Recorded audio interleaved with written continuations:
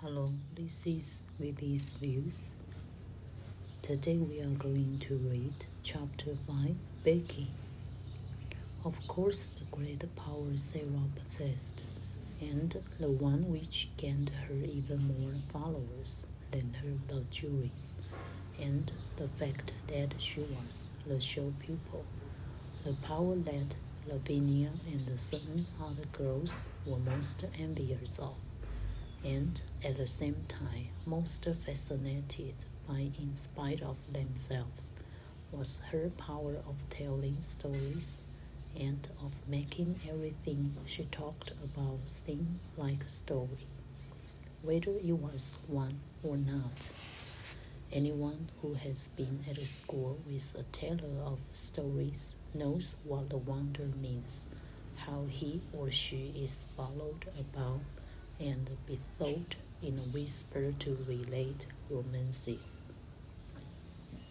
how groups gather round and hang on the outskirts of the favored party in the hope of being allowed to join it and listen. Sarah not only could tell stories, but she adored telling them.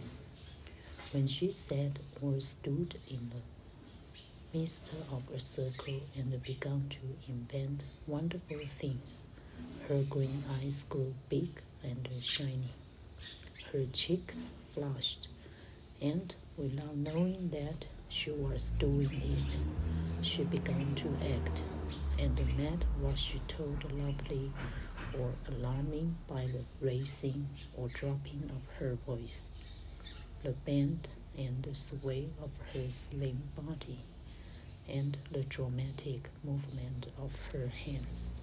She forgot that she was talking to listening children.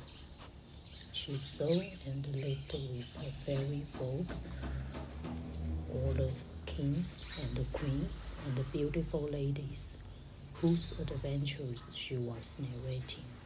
Sometimes, when she had finished her story, she was quite out of breath with excitement, and would lay her hand on her thin, little, quick-rising chest, and half laugh as if at herself. Here, we like stories. They recreate infinity. There aren't any limit. We can go anywhere if we tell us that way. Why not try to make a story to ourselves? Let us believe in the story we create. The magic story will lead us to unlimited future. This is for today's listening. Hope you enjoyed. See you.